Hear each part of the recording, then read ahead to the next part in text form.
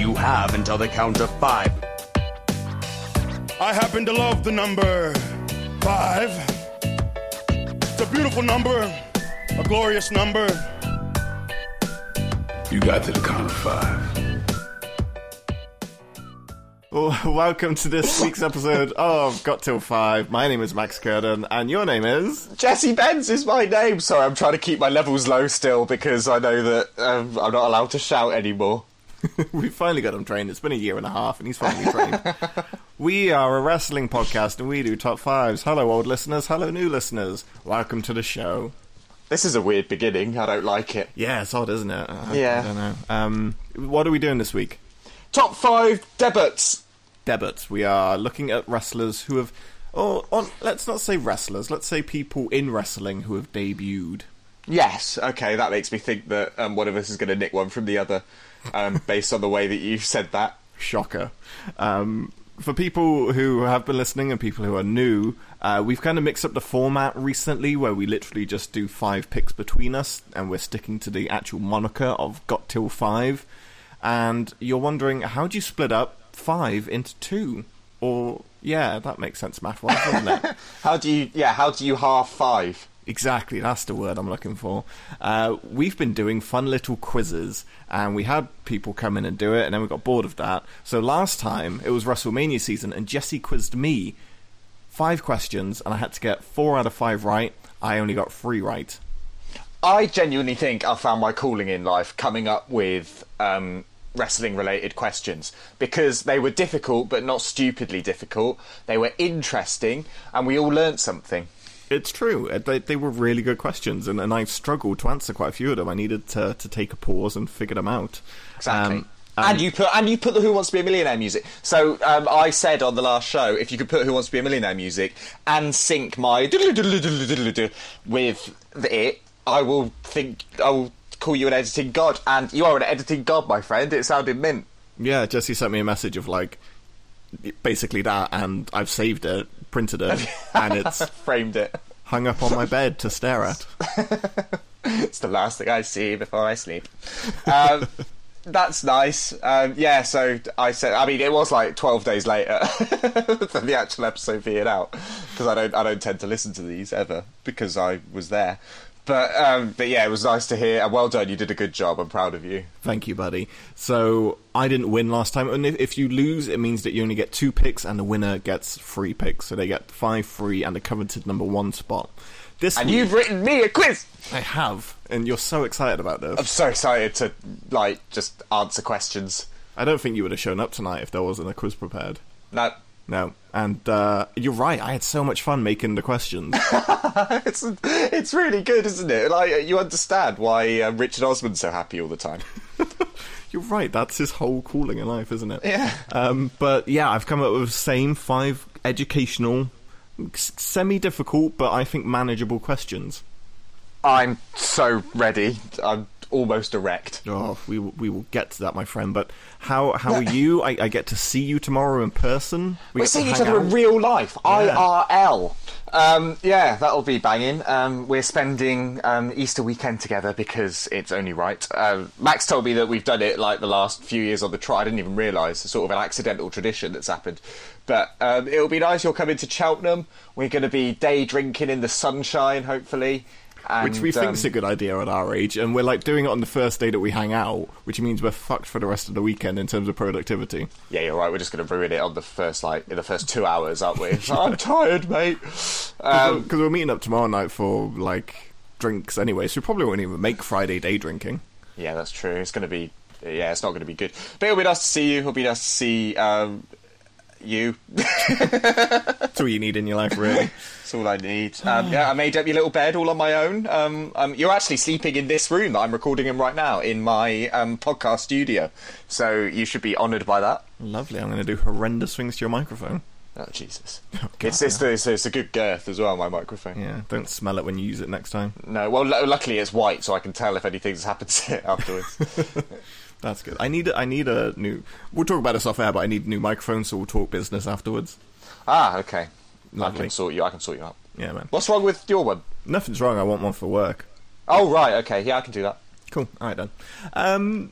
Let's do a quiz. Oh, Do you want any specific music? Don't pick Who Wants to Be a Millionaire last time, because when I was editing that, I listened to about 2 hours worth of Who Wants to Be a Millionaire music.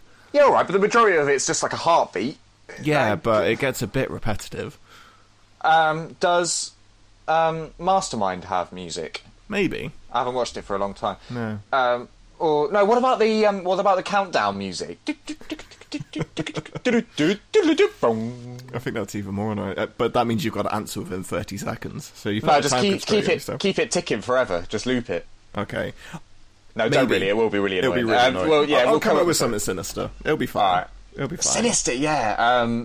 So do you know the music in Pokemon when you're in caves? Boop, boop, boop, boop, boop, boop, do do do do do. Do you remember that music? If you can just do that for the next 20 minutes, I'll bed that underneath and then we'll do on top. It's good. I think the first time you hear it is Viridian Forest in Red and Blue, so you know you have to get far. I'm not going to sit there on my Game Boy with a microphone. Just holding a Game Boy Color up to the mic. Random Zubat encounter. Doodle doodle. Oh my god, for fuck's sake. Damn it. There's no Zubats in Viridian Forest, Max. Oh, I'm sorry, Jesse. There's Weedles, Caterpies, Metapods, Kakunas, and occasionally Pikachus. You're correct. You stupid man. I just finished Let's Go Eevee, so I should know that. There you go. Good game, that. You didn't care for it, did you?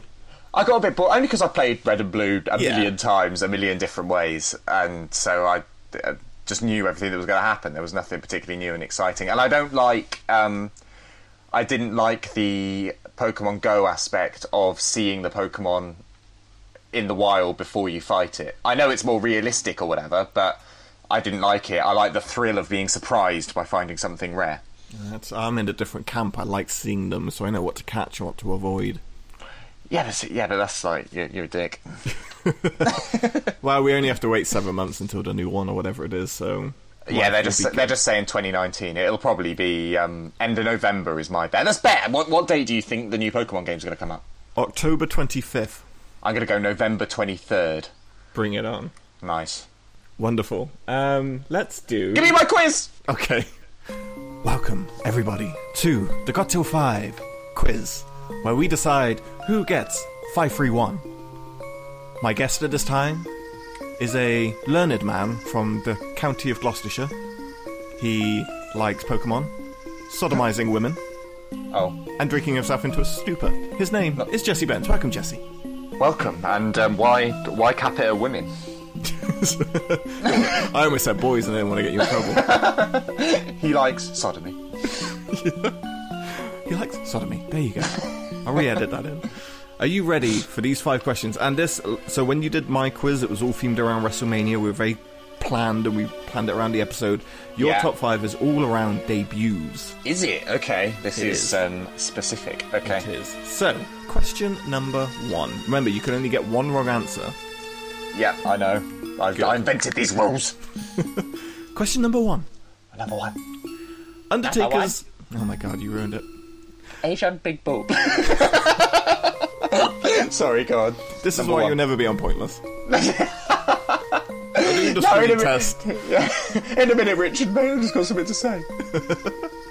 You'll be joining in on their little banter. Yeah. Oh, you're so funny, Richard. I keep saying Richard because I can't remember the name of the other one. Alexander Armstrong, that's it. He's got the biggest ears in the world. He does. They're excessive. Honestly, as soon as you notice his ears, you can never watch Pointless again because it's all you stare at is his massive ears. He's like a human Dumbo. Sorry about that, listeners, for ruining Pointless. But now you've got a better quiz to listen to. Yeah, let's do it. Okay, question number 1. Number 1. Big poop.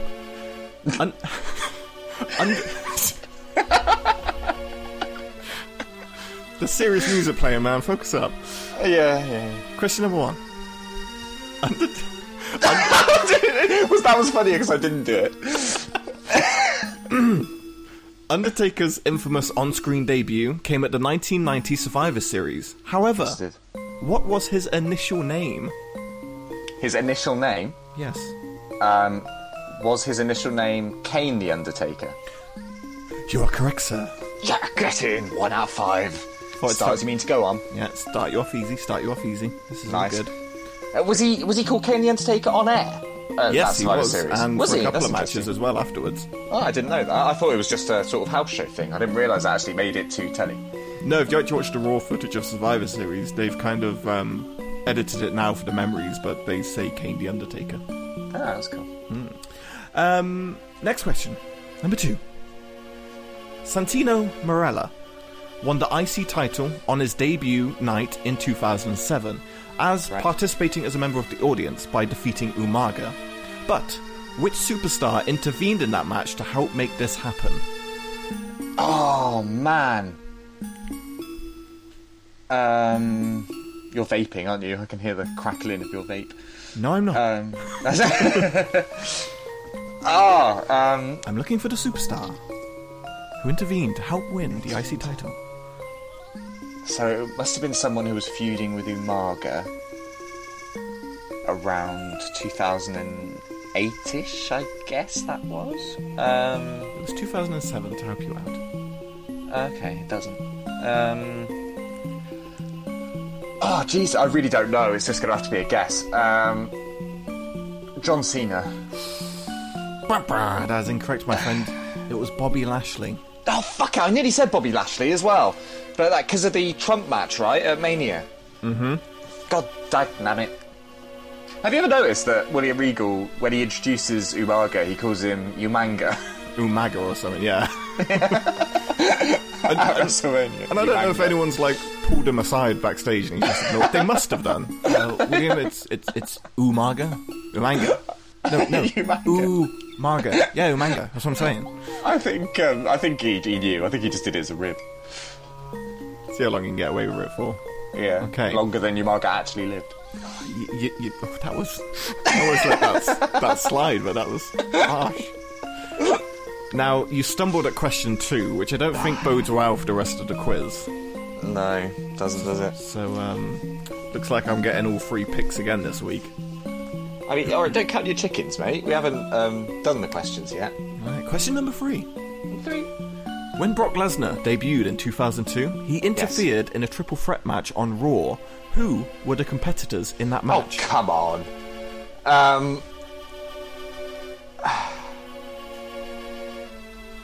You're an asshole. This is like the corn question from WrestleMania. Yeah, but you got that because I helped you out because I'm a bloody good bloke. I don't know. 2002 triple threat match that he interfered in. Jeff Hardy. That's one person you've mentioned. Oh, he is in it. Okay. No, he's not in it, but I just want to... Oh, brilliant. Okay. Spike Dudley. Correct. I'm just trying to think of footage that I've seen of him in his early days, like fucking people up. I was going to say, it was famous footage from his debut. Yeah, the Spike Dudley bit was, but not anyone else in it. If you're a true wrestling fan, it would be. Oh, shut up. I can't believe I've fucked this up already. Spike Dudley... Who would he have been wrestling?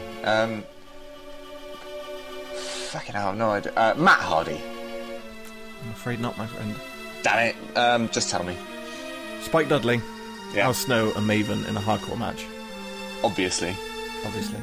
So you've lost the right, but we're going to continue with the quiz anyway. Just to save face. Just to for save bragging face. rights, yeah. I want to see if you get all of them wrong. Stupid question. We'll prove you the real quizmaster is. John Cena famously debuted against Kurt Angle in 2002, but what was John Cena's first movie debut? His first movie debut. I've said this to you many times.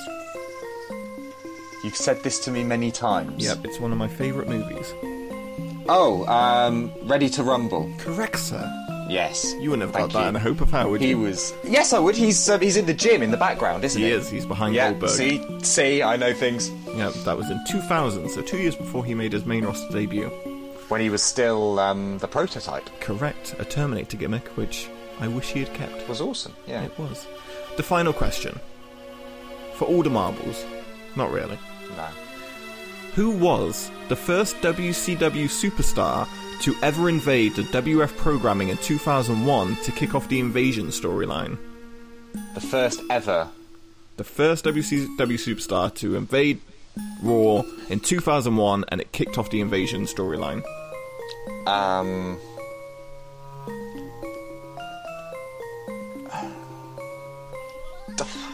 Diamond Dallas Page. Incorrect. God damn it, who was it? It was Lance Storm. Well, that's why it was such a draw, obviously. He came in, super kicked, and gave Steve Blackman and Trish Stratus the win in a mixed tag match. Of course, Perry Saturn ate the super kick. Nice, of course he did. He's one of life's jobbers, isn't he? Like, even beyond wrestling, just everything he does. Good questions, well done. You're a dick. But what was I going to say that was interesting about that? Diamond Dallas Page, when he came into WWF, you know, he was the masked stalker of Undertaker's wife. The rapist, yeah. Yeah, the rapist. And, all the promos of the Mystery Man before he was revealed to be DDP was like a voice changer, like the calls were being shown on telly. Do you know what I mean? And it was like, I could see your wife, Undertaker. Like, when you listen to them back, it's Vince McMahon that's recorded them. So he's done that voiceover, and as soon as you know that, it's all you can hear. Even with the voice change, it's so clearly Vince. Do you know what I mean? It's just funny. And the fact it was all revealed to be DDP, and it was like, that is the most Vince McMahon voice in the world. He probably, did that in real life, stalked Sarah Undertaker. I presume that's her last name. And they just, rolled with it. Yeah. Undertaker was like, Vince, you've been leaving these creepy messages for my wife. Not okay, but let's make an angle out of it. Let's do something out of it, yeah. I don't want him to go to waste. Yeah, typical Carney logic. Let's do it. Well, there we go. So that was, 2 out of 5 I got? So 1 less than you, but that's because your questions were worse than mine. I think my questions were fantastic. You were awful at that. Shut up. I so nearly got Bobby Lashley as well, and I don't know why I switched to Cena. Next time, mate. Everyone's entitled to a false start, I think. Yeah, it's true. It's true. Yeah, I'll be back with a vengeance. You've done me proud, son. But now we get to move on to the top 5 debuts in wrestling, and I get the pleasure of doing 5, 3, and 1, and I'm going to steal all of Jesse's. Wow. Nah, let's do a drop. 5, 4, 3, 2, 1, 0. Are you ready? Oh, hell yeah. You fans can stick it, brother. Who's your daddy, Montreal?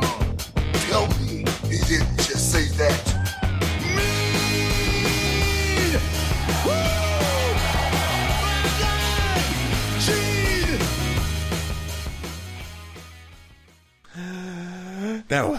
There was the drop. Who's dead now in our drop? Is it just Gene? Gene. Just Gene. Gene. We've got Hogan in there, Shawn, Booker, and Rick. Who's going to be the next death who's featured in our drop? It's got to be Rick. You reckon Rick? Ric Flair dead on the drop. For sure. I watched for the first time the other day the Table for 3 with Ric Flair, Kurt Angle, and Sting, and it's brilliant. It's so good. Like, Ric Flair has just turned into one of those old men that just talks and tells stories with no context at all. Like he suddenly started going on about Bruiser Brody and wrestling Bruiser Brody. Like, Kurt Angle doesn't know what a Bruiser Brody is, and I don't think Sting was 100%, to be honest with you. But there was no Bruiser Brody wasn't even like part of any conversation. He just started talking about wrestling him in the 80s. And it was like, where's that come from? It's really weird. And then they were talking about Ric Flair's coma that he was in, and Rick said, yeah, when I woke up, he was like, I got 172 text messages. And it was like, that's really cute that he counted them all. Oh, bless him. Yeah. I like Only 172 though, like... I like that. Yeah, that's not when you're Ric Flair, you'd sort of be disappointed with that, I think. I like the way he giggles at everything he ever says as well. That's one of my favourite things about Ric Flair. He's like, yeah, so then I wrestled Bruiser Brody.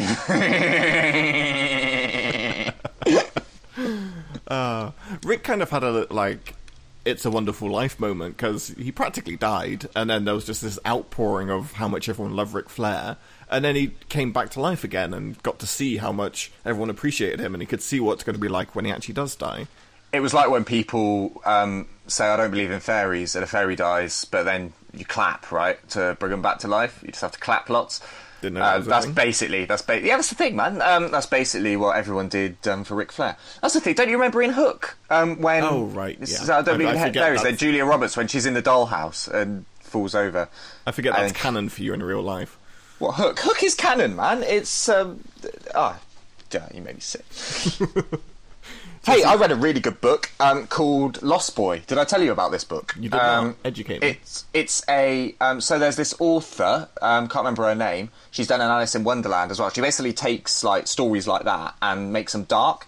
But Lost Boy is a prequel to Peter Pan that she's written of Captain Hook. Captain Hook was a lost boy in this book. And Peter Pan was a right cunt, right? So Peter Pan was horrible and being a real dick. And that's what led Captain Hook to leave the Lost Boys and grow up and become a pirate.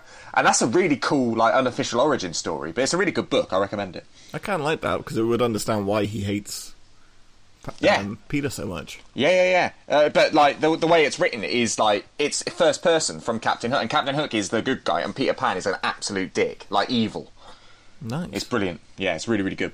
Oh, we'll check that out. Thank you for your recommendation. We'll get OJMO back on and he can narrate it. And Yes! that's how I'll that'd listen be to it. awesome. It'd be so peaceful. He still sends me messages every now and again being like, I still haven't hit that cutter or whatever we talked about in the episode. The The Osaka cutter. Street Cutter. Just going to get a message on it. I died trying it. Went horribly wrong. Everyone's dead. Let's talk about wrestlers who debut, made an impact, and as we always remind you lot, this is ones that we enjoyed and our personal favourites, not like the big ones, but there are some big ones in here. And I have quite a few honourable You mentions. sound very jaded today, mate. I am a little bit. I'm very tired. You're like, fucking sick of as this. usual, it's our favourite, so shut the fuck up! I'm sick of getting messages from people being like, why didn't you include this, or why didn't you do this? It's like, it's my opinion, bitch. Because your mum. Isn't my go-to response to them, in all honesty. But I do have quite a few like honourable mentions to quickly discuss afterwards. I haven't put these in any order, and I was kind of hoping you were going to win that quiz so I could have more time to think about this. But let's get on with it. Yeah, I failed it on purpose, just to smite you. So, Prepared. my number 5 would have to be the debut of AJ Styles Excellent choice. in WWE Royal Rumble. Now, the match doesn't really matter because we're going to do another top 5 on that later of top 5 debut matches. But the anticipation and the brilliance of AJ Styles' debut, I still get chills when I watch it. It's brilliant, even with that terrible, terrible camera work where it's just focused on Roman's face forever while the going music on? is on. Yeah. It is brilliant, and it was genuinely like, obviously it was rumoured that AJ Styles was coming to WWE, but it wasn't in any way confirmed, was it? So it was really well done. Yeah, no, I think it was like leading up, it was almost a full-blown conclusion. Finn Balor kept doing like teasers on Instagram, but with AJ and wrestling, you just never knew what was coming, really. So when his music hit and you didn't know what his music was, and there's a better YouTube version where they cut and edited to actually show the crowd instead of Roman's stupid face. Oh, good. And it's great because on the screen it just goes, I am, and then Phenomenal comes up, and a pop. Because I'm a sucker for a good wrestling pop. Oh, God, yeah. Like, just anything will be elevated 2 stars for me, purely based on a good pop. Yes, definitely. Do you remember one of my favourites is, this is a return, not a debut, so it won't be on the list, Chris Jericho, when he came back in 2007, the Save Us Y2J stuff? Yes. That was rad. Like, that pop was amazing. When it, when all the code was, like, flying around, and then it just turns into Y2J, and everyone goes mental. And it was such an easy code when you really think about it, but, you know, wrestling fans are stupid. I was shocked. I was shook. Baba shook. Yeah, man. I loved it. But, yeah, AJ Styles' music hit. Phenomenal. He comes out, he does a little hair flip, looking great with the mum haircut and the beard. Yeah, he had, his hair was actually relatively short back then, wasn't Like it? It was bob like, cut, but it's yeah. bit too Yeah, long it did. now. It looked good. I always associate that look with him in Japan, like that sort of mid hair. And it is a bit too long now. It's a bit of a mane. Although I saw an interview with him and he said he's never had a single woman criticise his hair, and the second he does, he'll cut it. He said it's only ever been men. That's good. And yeah, it was just absolutely beautiful. And that reaction, if no one's ever seen it, if you're like a casual fan listening, just go and watch it. It's so amazing. Royal Rumble 2016, that was it, 2016. We've only had AJ for 3 years, but he's seemed like a 10-year staple. Yeah, he's become like an immediate veteran, isn't he? Yeah, and there's always that rumour that apparently Vince didn't want AJ and he was going to be a mid-carder and changed his mind based on that pop, and yeah, maybe there's some truth to that, who knows, but I could see why you would change your mind based on that reaction. I don't know if that would be a true story, though, because if you were Vince McMahon and you had that attitude to AJ Styles, you wouldn't put him in, like, number 3 in the Royal Rumble as the only debut, and not debuting on NXT, debuting on the main roster at a pay-per-view in a Raw. You wouldn't do that if you were planning to put stock in him. And I think it was a great debut because it was so early on. Like, normally when they do surprise debuts, you're looking around your 27s, your 30s, and I feel like everyone had expectation of AJ showing up in that match, but they were ready to get hyped around about 27 to 30, and that's when the chance would have started. But for him to come out at number 3, I think just threw everyone off. Yeah, it was brilliant, especially because Roman was number 1, and I think Rusev was number 2 that year, or someone. Yeah. And Roman just immediately throws number 2 out of the ring. Rusev, not his excrement. And just, like, immediately throws him out, and it's like, oh, okay, so we're going to just get through the first 5 or 6 like that, are we?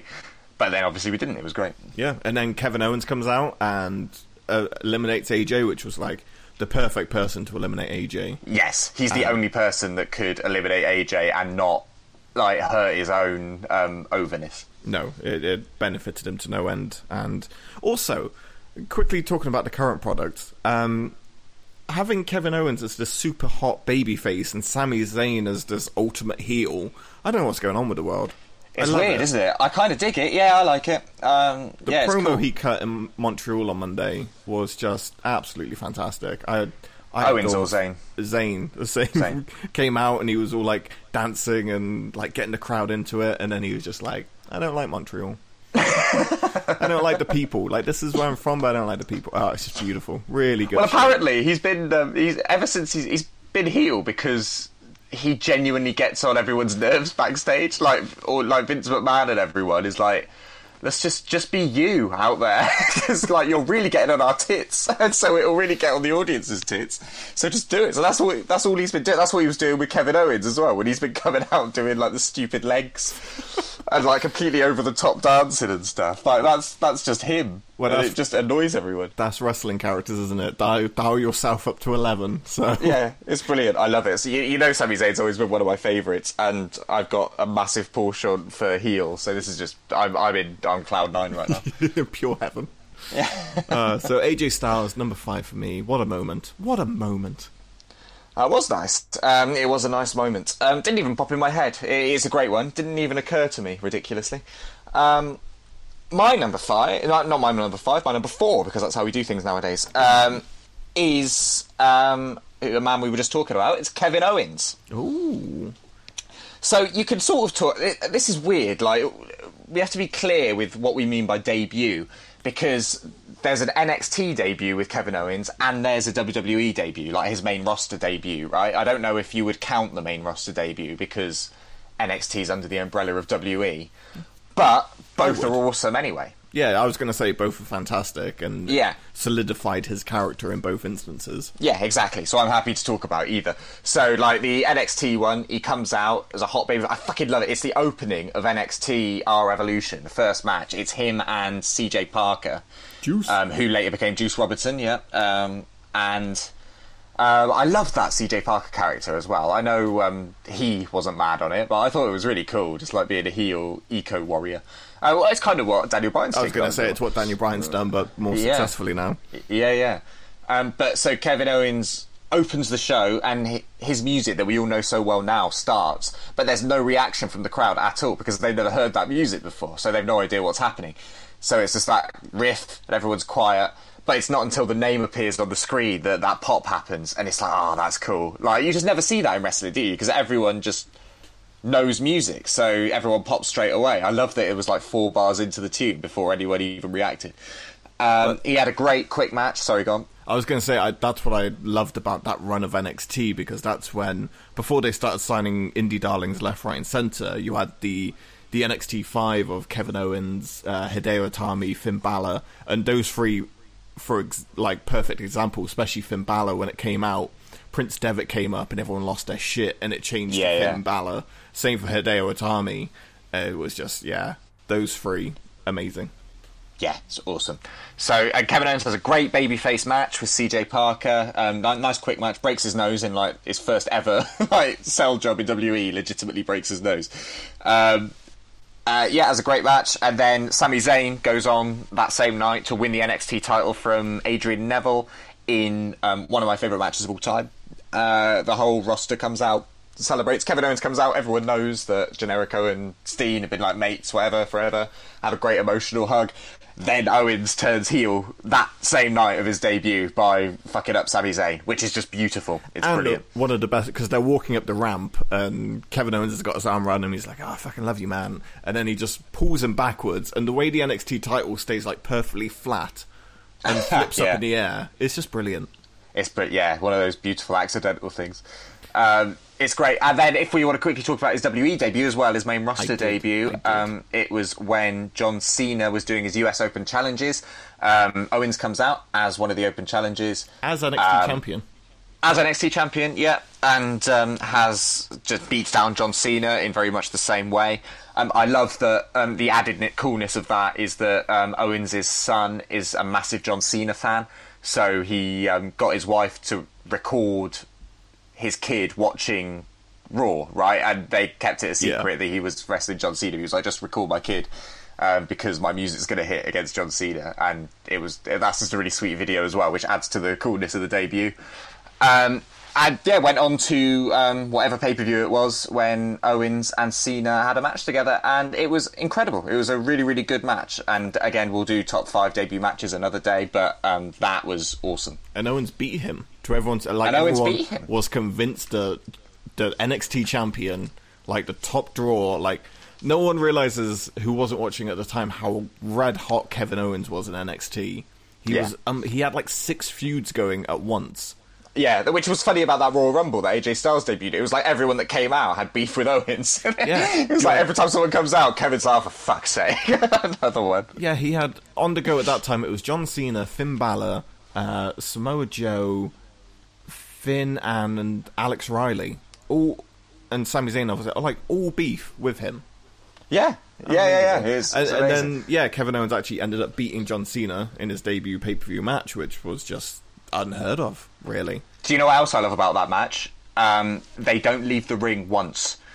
It all stays in the ring, that match, and it never stops being entertaining. I've realised the older I get, I don't like it when wrestlers leave the ring anymore. I want matches to just stay in the ring. Every time they leave the ring, I'm like, oh, it's going to take ages for them to get back in. We're going to have a count, all the way up to 9 before they get back in. It's going to take a long time. I just want my action to stay in the ring. I'm a purist. You really have. It's too bright for you. The women's hair is too colourful. They need to stay too colourful and too long. Yeah.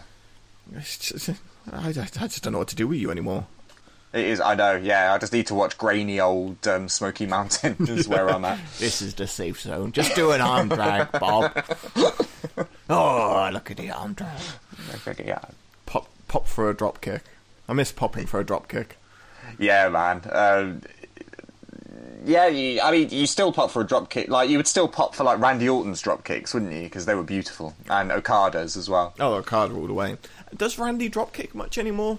No, not at his age, dear. But he doesn't know what at his age. He certainly used to though. I can't remember. We were talking about it, weren't we? How I've always tried to put my finger on why I love Randy Orton so much, because I've always loved Randy Orton and I could never quite work out why, and I've realised it's because he's an absolute prick, and that's why I love him, and he just completely demeans everyone else's amazing achievements. Things that mean so much to other wrestlers, like winning titles or rumbles or doing anything, he just casually does them and doesn't give a shit and just moves on with his life, and I love that. He makes wrestling look stupid by how little he cares about stuff. This says a lot about a lot of your favourite wrestlers are the ones who really break everything about wrestling.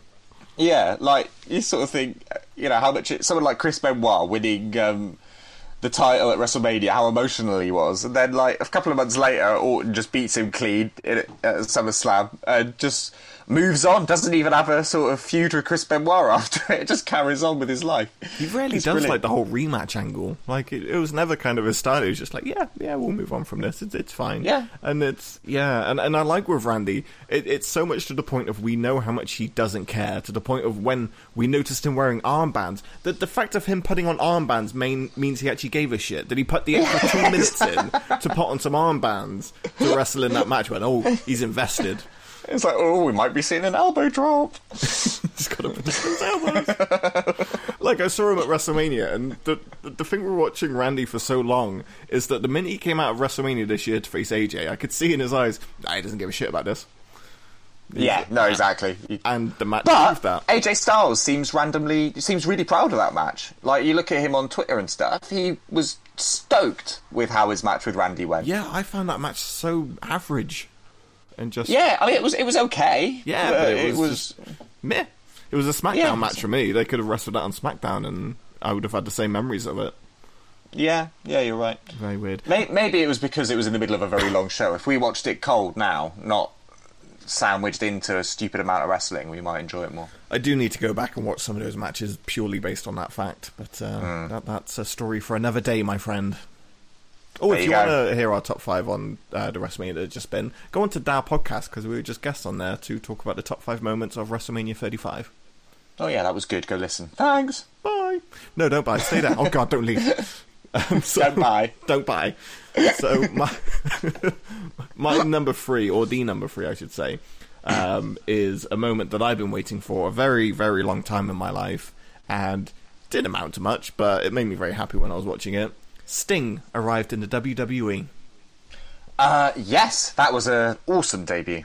Incredible. And that was, again, completely unexpected. To me, anyway. I think that was around the time... I wasn't really I was slowly getting back into wrestling around that time. Mm. So I wasn't, like, reading the sheets online or anything like that. So I had no idea that was even on the cards, Yeah, exactly. And it was around Survivor Series. It was the Team Cena versus Team Authority. If Team Cena won, then the Authority had to go away. If Team Cena lost, then they got fired.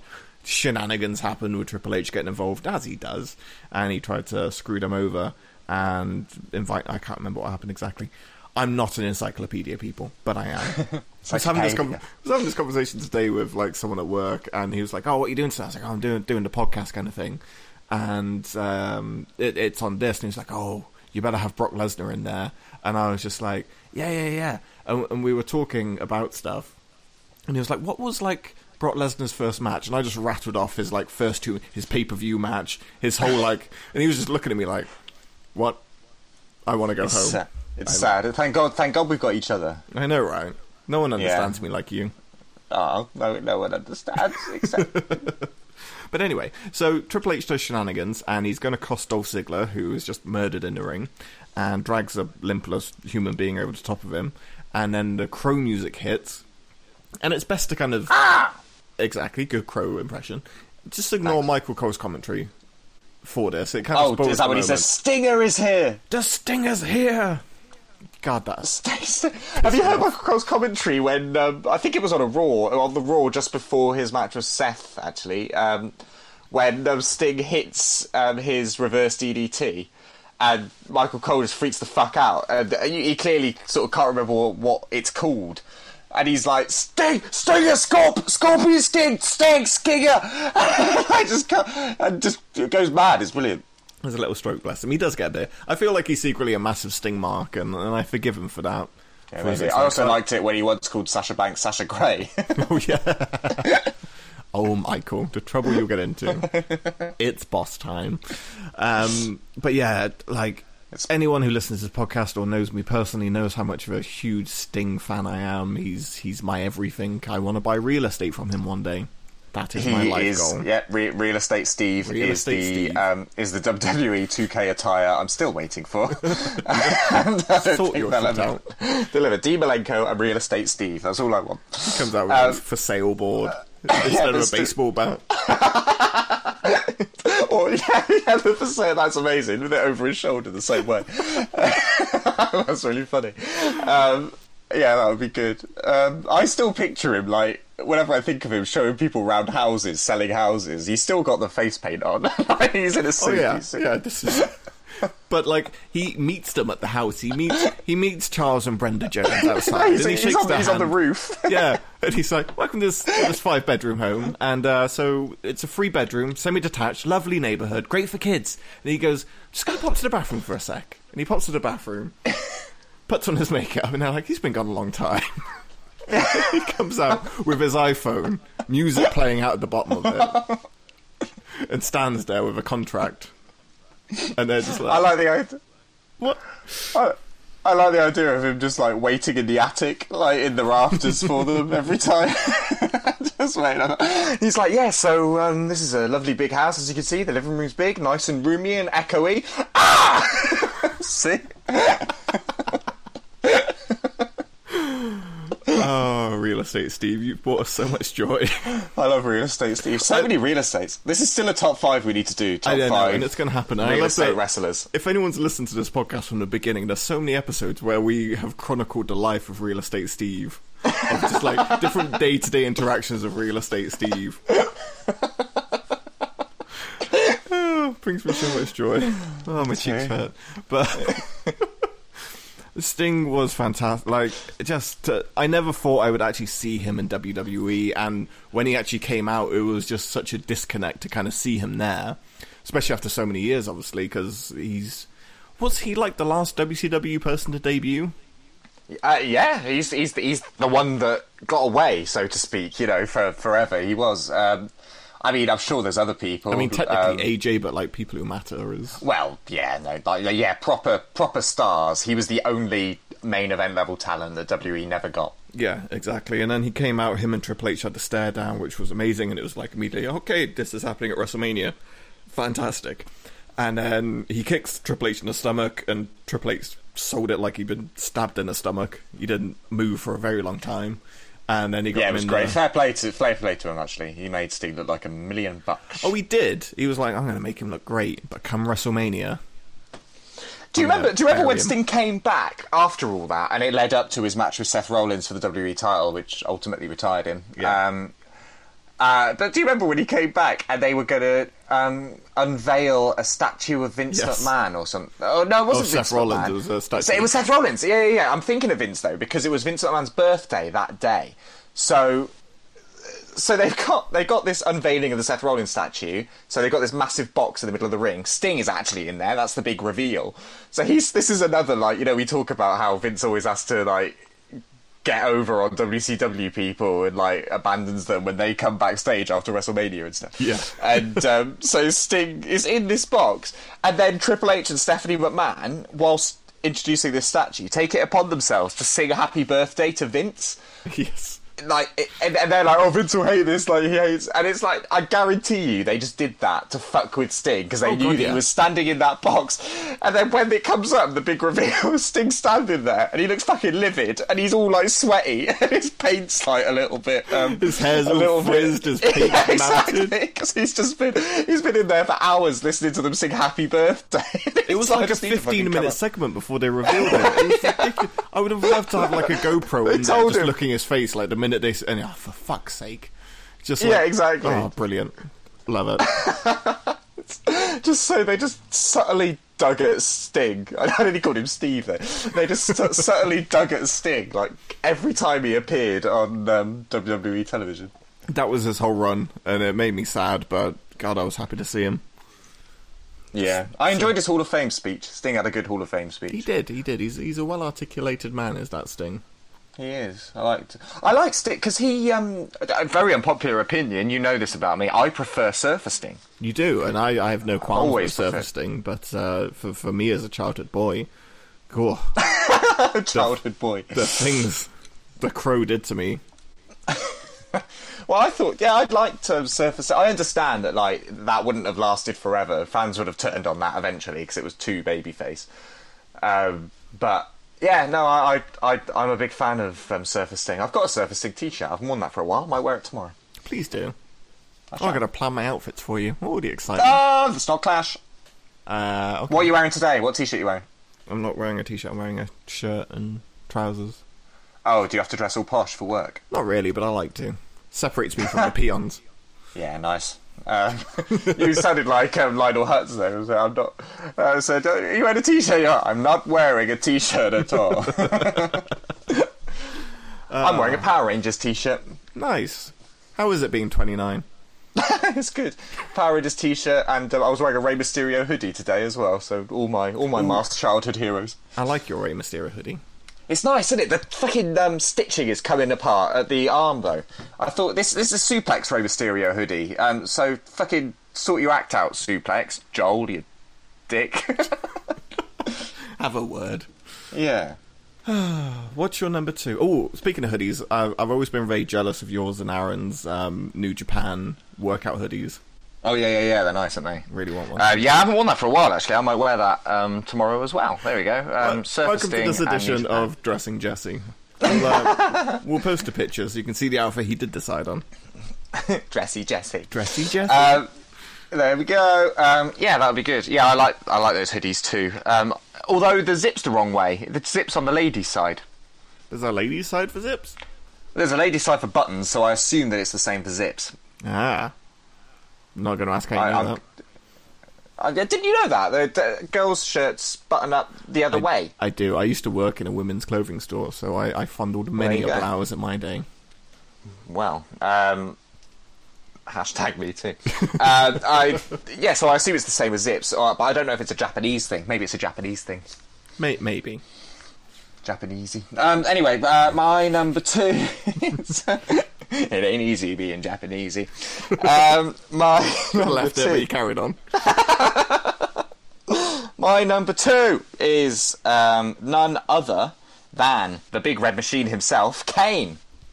Ooh. So Kane debuted. It's Kane. No.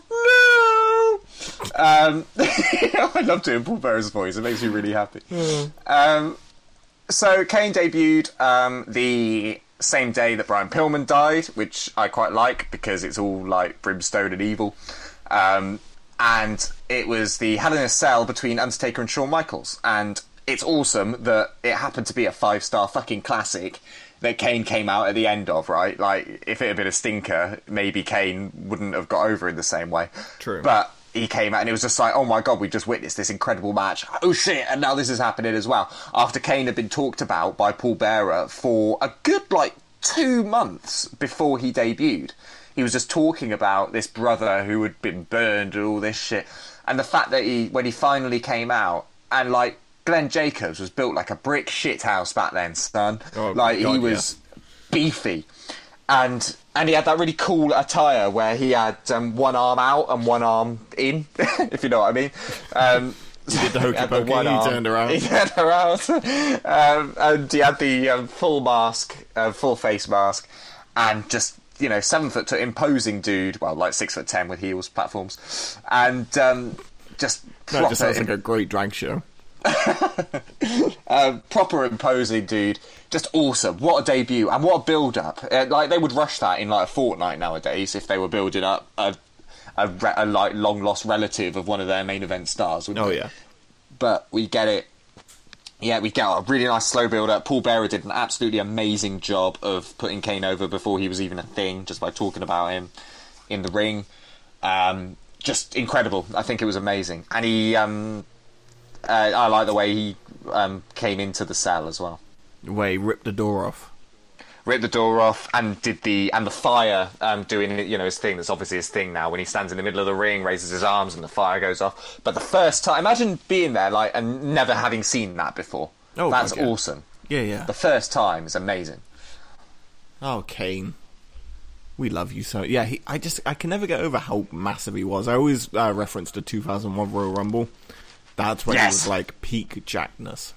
Yes, he was insanely ripped. He's good man, Glenn Jacobs. He seems like a nice dude. He's been in the business a long time and deserves all the success that he's ever had. Deserves more success, I think, because Kane is a very important part of our age of wrestling fans' childhoods, I think, and he's never had that massive main event run on top, really. No, and he never will now, unfortunately, which is a bit of a shame. But he runs Knoxville. Well, he still comes back every now and again. Imagine Yeah, having mad. like your local elective. Like, I don't know who is the MP of Cheltenham anymore. It was Martin Horde when I was there. Imagine Martin Horde Alex showing Chalk up. now. Alex, oh, Yeah. don't know how I feel about Alex Chalk. Alex Chalk. A friend of mine, Ollie, in fact, who books at the Frog and Fiddle, got a picture and put it on Facebook the other day of Alex Chalk cycling and running a red light. That son of a bitch. Yeah, so he's trying to sell it to the Sun, I believe. Well done, Ollie. Good man. But yeah, just imagine having your local MP or your local elected official just showing up, pulling out of the bottom of a ring dressed as a demon from hell.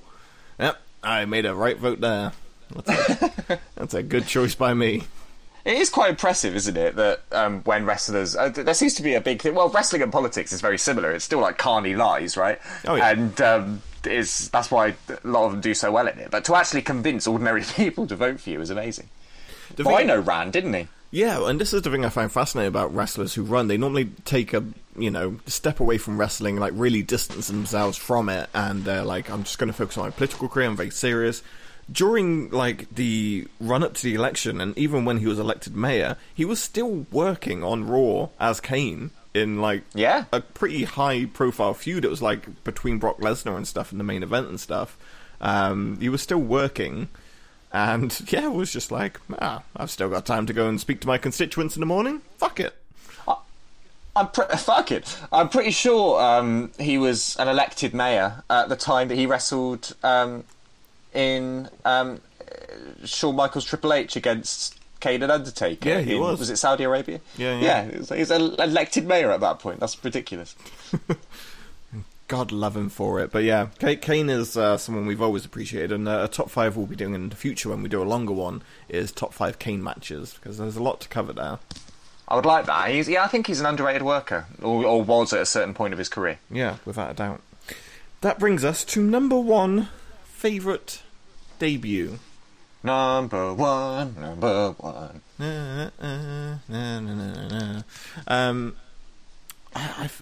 So there's some very important historical debuts, which I want to talk about my honourable mentions in a second, but one of my favourite debuts, and I think a lot of people will agree, is the debut of Y2J Chris Jericho. I enjoyed it at the time. It was awesome when it happened, but I watch it back now, and The Rock makes him just look like an absolute dick, almost straight away. He does shit on him, but I feel like that was the perfect catalyst to kind of boost Chris Jericho's career. When he had the stupid little top knot with the little bit poking up at the top.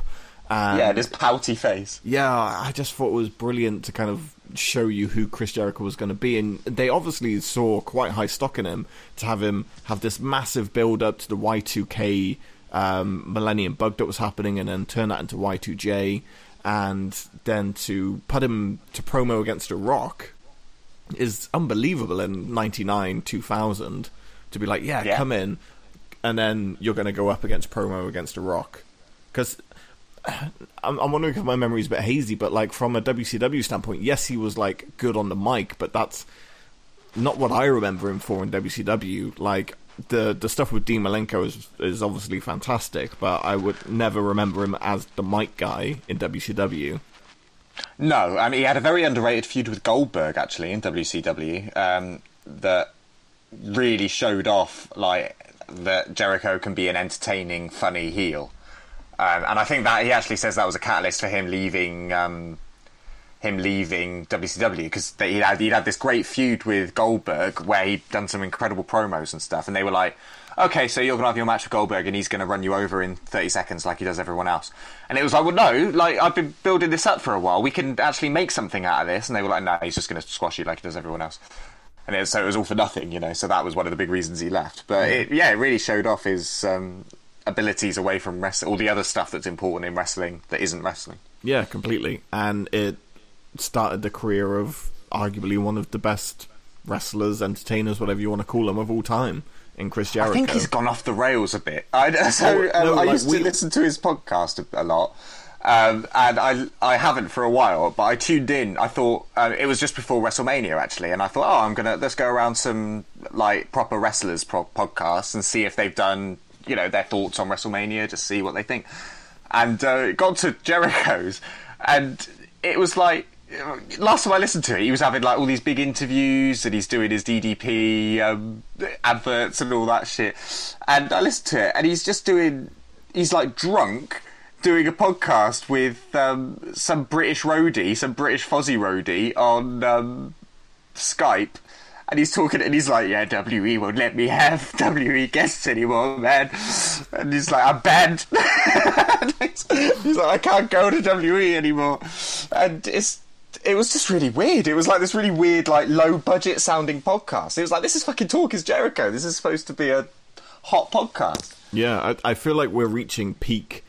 Jericho's on that turn of becoming just absolutely insane, like pure mental. I feel like when he debuted in New Japan, we all fed his ego a little bit too much, and everyone fed his ego a little bit too much, where he was like this god of wrestling that can do no wrong, and like the debuts and stuff were absolutely incredible. And then when this AEW stuff happened, and he was this big star, and he's been brought in as like the Hogan of this era, that's how they're kind of treating him. And it's gone to his head, and he's on a proper downward spiral, and I can't wait to see the bottom. He's sticking with the it's not a phase, Mom makeup as well, isn't he? He is dedicated to that. I love Hot Topic. I can fit in with the cool kids. Yeah. Mom, Dad said that you were going to take me to the mall. He's certifiably insane, and I feel like if AEW takes off, and this is like one of the core reasons I want AEW to succeed, is just so we can have Jericho go absolutely insane. Crazy Chris. He's the next Ric Flair, I think, as far as like he's going to be a crazy old man that won't be able to let go of wrestling. And to be fair, will still be good at it. I think Ric Flair was still a good wrestler until his final match. I don't think he ever particularly lost it because he got the psychology so he could get away with it. And I think Jericho's exactly the same, and he'll be like that, and will be one of those people that will go completely mental when he retires, like Rick did, because there's just nothing else in his life. Yeah, completely. Everyone will leave him. He'll be left alone with the T-shirt company, and it's just going to be magnificent. Force one of his children to become a wrestler just so he can live vicariously through them. Yeah, and he'll cry whenever she wins anything of any meaning. It was great. Like mascara running down his face, like my favourite porn films. Evil. I was watching the like behind the scenes of WrestleMania 35 and stuff, and they just did one shot of Ric Flair and Gorilla, and it was at Charlotte's entrance, fucking bawling, and I was bawling his eyes out. That's all I needed. I'm good. I can't wait for the 24 now. Did Ric Flair have a appearance at WrestleMania? No. Am I dreaming it? He did something recently, didn't he? Did he come out on Raw or something? I'm sure, or NXT. No, something happened recently with Ric Flair. Maybe he came out in a Raw. I don't know. I don't watch it that much anymore. But maybe he did. Yeah, I feel like I saw him very recently. He did something. He did. He came out for Triple H Batista. Oh yes, yeah. He interfered and gave the. Yeah, that was it. Yeah. That's exactly what it was. There we go. I knew I'd said it recently. That was a great finish to that match, by the way. It was a nice kind of tie-up to it all. Yeah, it was good. Yeah, Batista, man, like, what a dude. Having that sort of low-key retirement match, going out on his back like he should, just, Batista's awesome. Yeah, he's a star in my eyes, and it made me sad when everyone I was watching it with was just kind of shitting on that match, and I was just like, this is beautiful. Yeah, I thought it was lovely, and big star doesn't have to do it. He's love of the business. He respects the business, yeah, and did it properly. It's really nice. You wouldn't get that from Randall. Randy? No, Randy's going to. The last time we ever see Randy on WWE television, he's going to RKO every motherfucker in sight, isn't he? And just go out like raising his arms up, and then just like wiping his ass with the title belt or something. Yep, every new superstar he will just destroy and then leave. And he'll be very happy with that. Yeah. So those are our top 5 favourite debuts of all time, and I feel like there's some good ones. But I do want to quickly mention a couple more in there. I feel like it's important to mention one of my favourite debuts, The Outsiders, coming into WCW.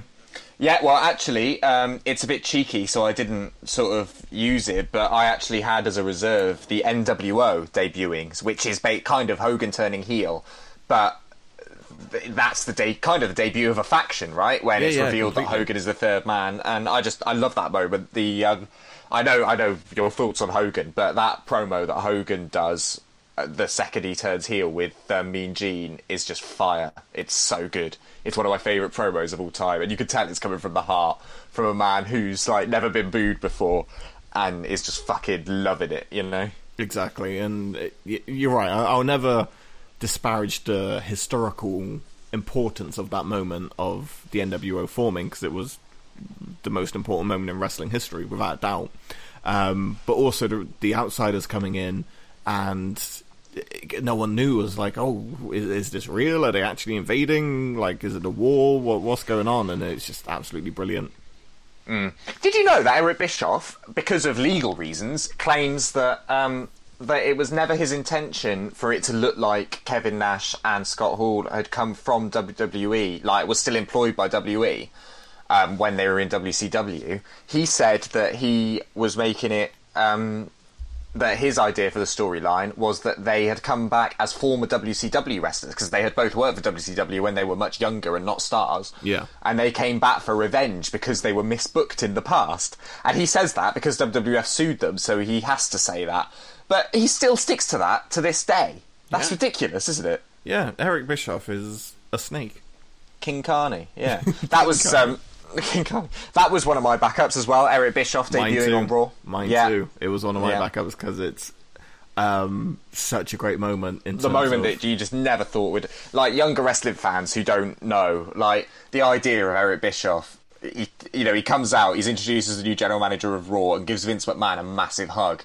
That's like, I don't know, what's it like? It's like Jeremy Corbyn and Theresa May, becoming best friends and making out in public. Like it's that sort of, what the fuck is going on here? This is crazy. Less than 2 years ago, that man legitimately tried to put the other man out of business, and this is why Vince McMahon will, as crazy and as stupid as he is a brilliant businessman. No, not a brilliant businessman. He's a petty businessman in the sense that he'll give Eric Bischoff a job just to show that he has won. Yes. And to show that aspect of it. And, I bet signing Eric Bischoff's paycheck just gave him such a rock on every month that he did it. Oh, without a doubt. And this is something I didn't know, and I obviously don't know how much truth is in this, but the locker room didn't know that this was a fact. Until that's what Bischoff says. Yeah, so he was like in hiding throughout the whole show, and then the wrestlers saw him 30 seconds before he actually went out, when he just walked through Gorilla. Yeah, because there's the famous Booker T reaction of running into Eric Bischoff, which is just absolutely fantastic, and I love it. I love that debut of just Eric Bischoff coming out, and it led to our favourite moments of our favourite time period of wrestling. Eric Bischoff running Raw. He was great. Absolutely great. Was. Yeah, he was just perfect heel, authority, quote unquote, character. Just played it perfectly. But did great stuff as well. Really good stuff that really boosted Raw, and the whole competition between SmackDown and Raw, and Eric trying to sign old WCW guys and normally winning because he had like favors with Steiner and Goldberg and stuff. It was.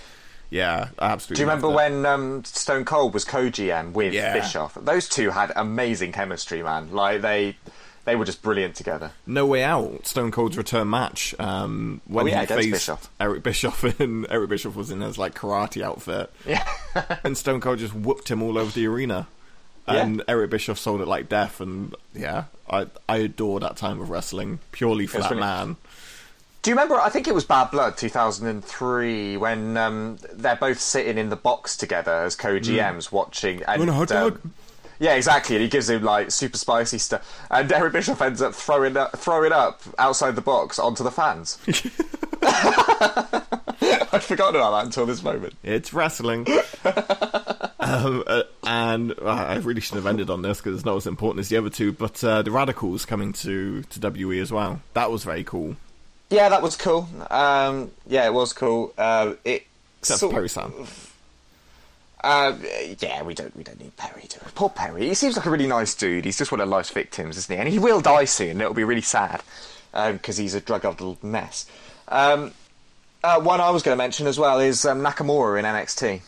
Yes, yeah, I did kind of consider Sami Zayn's farewell simultaneous with Nakamura's debut. Yeah, just the anticipation of him coming out was completely. Awesome. And I feel like the only reason I didn't include it because that has been his only pinnacle of his WWE career at this point.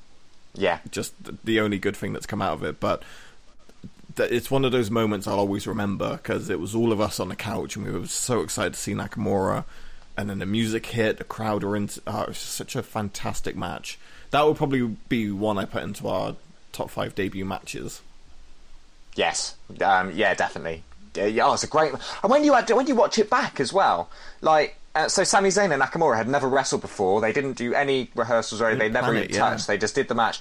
And you watch it, and they do they just go through the motions of their own arsenals. Like it's a very basic match, really, but it's the atmosphere, and they pace it beautifully, and they understand. They work off the crowd. They understand what the crowd want and when they want it, and they just deliver it. It's just two master wrestlers, just working safely, not doing much. Neither of them are going to damage themselves or each other wrestling that way. Very basic, but just the psychology and the pacing is beautiful. It's so well done. Yeah, completely. And we could do another top 5 debuts of top 5 debuting NXT superstars because there's so many of those as well that have just been absolutely fantastic. Well, they ruin them now by showing them sitting in the crowd at the takeovers and stuff. I don't like that. I want the first time I see a indie star debuting in NXT or whatever, the first time I want to see them in NXT is wrestling. I want them to see them come out and get a pop because no one's seen them before. I don't want to see them in a suit awkwardly waving at people. Yeah, exactly. But also done debut on the main roster. There's been some really good ones for that as well. Like Paige obviously springs to mind. I've always loved the Enzo and Cass debut on Raw. That used to be special, and now they do backstage segments where they're like walking around, and then they slowly get introduced onto TV. It's weird. Yeah, stupid, man, stupid. So that was our top 5 wrestling debuts. I'm sure you don't agree with them, but who gives a shit? Not me. Not me either. But we appreciate you listening and putting up with it. If you want to leave us any comments or anything you want to talk about, you can go to which website? GotTop5.com. Sorry, you took me by surprise there. It comes at the end of every show. Who would afford it? Shut up. Can we quickly plug Game Till 5 as well, because we haven't mentioned them for a while. Sure. And I listened to their last show earlier today, and they continue to be very good. So go listen to our sister podcast, Game Till 5. It's if you like video games and or women, it's good stuff. Pick one. You can't have both. But no, it's a very good podcast, and they're very informative on their game decisions. Me and Jesse are a little bit jealous because we want to do a different top 5 now, and that would have been a great transition for us. I want to talk about video games. Yeah, exactly. I love video games. Yeah, me too, my friend. I love video games. I'm so cool. I love wrestling and video games. That's literally gonna be our Easter weekend, isn't it? We're gonna wrestle, play video games, and drink ourselves stupid. Oh, it's gonna be beautiful. It's gonna be fall into each other's arms. Oh. Just wait until you all see the pictures. They are sweet love on the green grass. Alright, so I know what weekend I'm in for. This is good to know. We'll be back in 2 weeks' time with another top 5. Maybe it'll be long, maybe it'll be short, maybe there'll be a guest, maybe Jesse won't show up. Who knows what's going to happen? Who the hell knows? You have to show up, mate, because I don't know how to do technical shit. But yeah, honestly, thank you for joining us and supporting us through this arduous, long, difficult journey. I'm so miserable. Until next time, safe dreams, happy travels. What? Goodbye. Happy Easter, everyone. Jesus died for you. Bye. Bye.